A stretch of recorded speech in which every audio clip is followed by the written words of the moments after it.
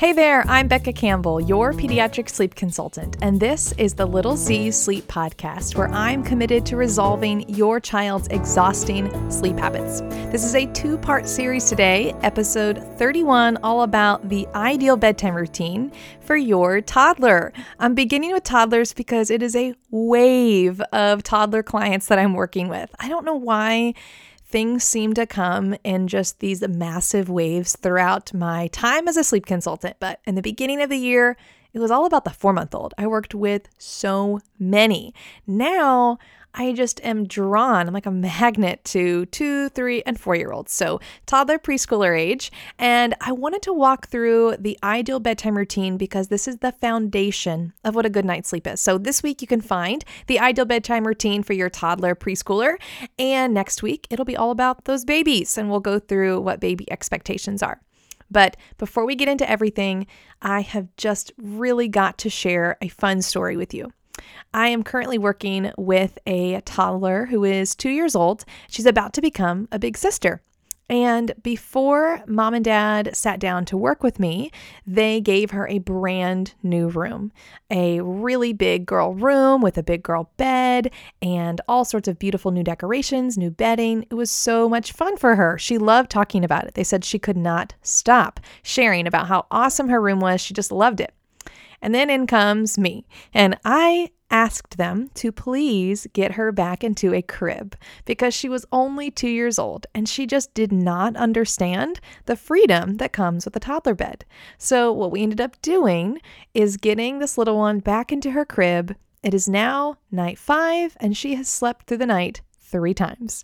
And I know that would not have happened if that girl was in a toddler bed. So as we get into the expectations or what even is an ideal bedtime routine, we have to start here on what is an age-appropriate bed for your child. Y'all, especially boys, they cannot handle an open bed until they are 3 years old. Girls, please hold out until 3 as well. But I do find sometimes at 2.5, they can understand and they can manage the open bed concept. But please, if you have a little one in a crib and you've been thinking, well, I guess it's time because they're 2, they're a toddler. No. You will have so much more success with your bedtime routine if you can keep them in that crib. If you have a little one who is struggling to stay in their crib because they are climbing and really trying to get out of there, the first thing I'm going to ask you to do is put a sleep sack on backwards and keep them in that crib. It will be so helpful for everybody's sanity, okay? All right, an ideal bedtime routine. This is actually the very first thing I walk through when I'm working with new parents. We have to begin with the bedtime routine because it sets up their entire night of sleep. Now, the freebie download for this episode is my bedtime expectation cards for toddlers. These cards are what I use when I immediately get started with a new family. I show these and I say, okay, let's talk about what sleep is. I love even going to the child's room and prepping them and asking them to show me what these cards are. Now, obviously, most of your 2, 3, and 4-year-olds, they're not reading. So on these cards are pictures as well as words that I've used with kids all the way up till age 6. And we walk through the expectations for sleep.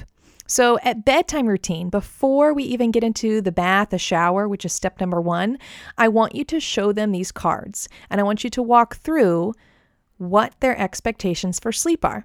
Okay, we're going to get into our bed, close our eyes, lay quiet, and wake up when the clock turns 7 or when the clock turns green or whatever expectation you have. Refer back to episode 30 on toddler clocks. But I do want to first of all focus on letting them know things are changing. So if you're really trying to implement change in your toddler, it's not going to happen once you tuck them into bed and you say, okay, now you have to stay in bed. It starts before. So during bedtime routine, you're in their room, walk through these cards, and then begin your bedtime routine. So you can find these downloads in the show notes. And if you're on Patreon, they are right there for you as well. And I'm including a chart for you. If you're on Patreon, you have my bedtime chart where you can visually track all the progress.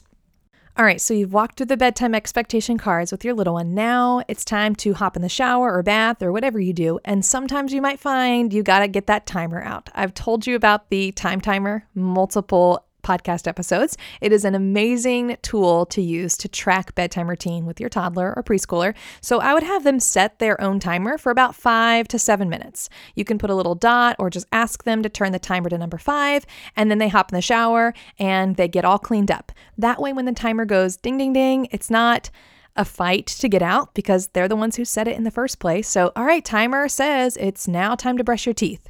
Now, is anyone else experiencing a power struggle with a toothbrush?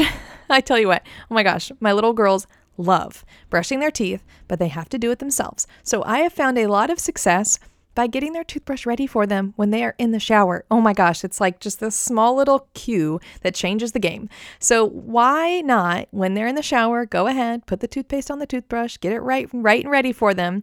And then when it's time to brush their teeth, help them out. Now, a little dentist tip here. I have heard from a dentist friend of mine that you need to be helping your child brush their teeth until they can actually tie their shoes, because once they can tie their shoes, that's a good indicator that they can brush their teeth accurately. So just a little tip there, brush their teeth well. And then after brushing their teeth, let's go ahead and get their PJs on. And we also know there's a power struggle with PJs. So just like you got their toothbrush ready, we're not just going to tell them you are going to wear these PJs. How about you lay out 2 different sets? Do you want to wear the blue ones or the ones with stripes? Oh, you want to wear the ones with stripes? Okay, let's put them on. So you can always offer your child choice, which helps them gain independency, helps them really enjoy the bedtime routine and not make it feel so stressful. So I love using the options here. Once you got your PJs on, it's my favorite moment of bedtime routine. Play! Are you so surprised I'm asking you now to bust out the wrestling and the tickling and the play? Everybody kind of raises their eyebrows when they see this in their sleep plan because I really want you to have fun. We want to enjoy bedtime routine together, and we definitely want it to be something your child looks forward to. So after they've done their bath, their PJs, their teeth brushing, all that good stuff, go to their room and play. Now, this has definitely got to stay in their room because I don't want them to start leaking out into the living room and then maybe ask for a snack because it's near the kitchen, all that stuff. We need to keep it focused in the room that they're about to go to sleep in. So set that timer. Here comes our timer back in action, and put it maybe for 10 or 15 minutes and spend one-on-one time playing with your child in his or her room. If they have been away from maybe dad all day, then perhaps it's daddy-daughter playtime. Whatever it is for your family, make a dynamic that works, and you can switch it up every now and then. But the reason I love having one-on-one playtime is especially for the children I work with who depend on mom or dad to lay with them or lay beside them to go to sleep.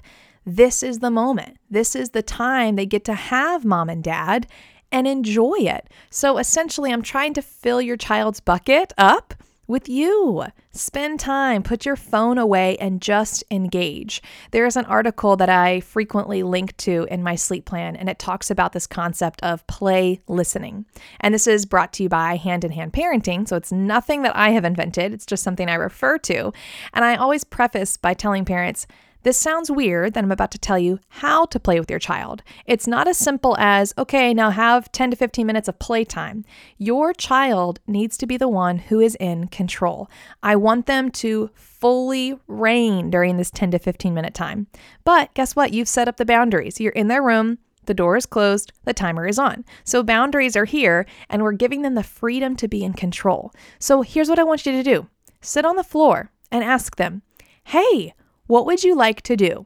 And if they look around the room and they spy some blocks and they want to stack the blocks and knock them over, you're going to do that. If they say, I want you to be a horse and I'm going to ride you, great, do it.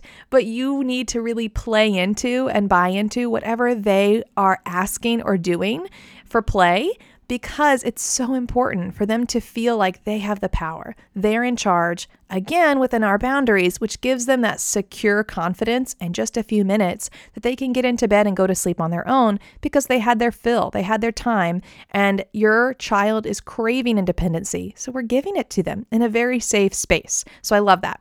Once the timer has gone off from playtime, now you're thinking, oh no, how am I supposed to get them out of play and then into bed? Well, we have one more thing. You've done your bath, you've done your brushing teeth, PJs, playtime. Now we're going to slow it down a little bit and read a book or two. or set the timer. You can have a house rule of 2 books and we're done, or set the timer for 5 minutes. It's whatever you'd like to do here.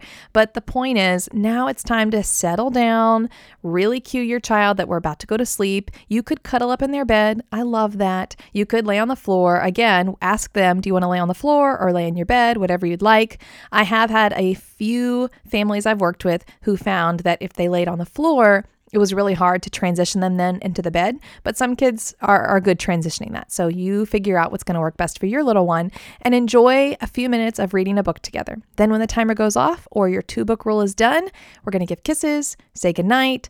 Then you can turn the lights off, sound machine on, and exit the room. So this bedtime routine is all built upon connection. And my passion is helping your little one understand that bedtime is good. Sleep is good. Our bedtime routine is not supposed to be frustrating and stressful. I want them to feel a connection with you and a connection to, oh, sleep is such a wonderful thing and I know how to do it. Now, I mentioned those bedtime routine cards. Right before you leave the room, this is a good time to review those cards again. So you reviewed them before they got in the bath, and now it's about time to leave, and you can tell them again, because these cards, you can print them out postcard size and they're small. You can remind them again. Okay, remember, we're going to get in our bed. Good. Look, you're laying in your bed. Okay, now show me what it means to close your eyes. Oh, good job. You're closing your eyes. Now show me what it means to be quiet. Oh, good job. You're being quiet. That's so great. All right, now you're going to be here and sleep until your clock turns green. And then again, go back to the episode right before this where I walk you through how to use the toddler clock, because we definitely want to treat them with some rewards come morning. But this bedtime routine is the first step to helping your child sleep independently. Now, let's dig back through. There are some more strategies that I want to give you within this bedtime routine.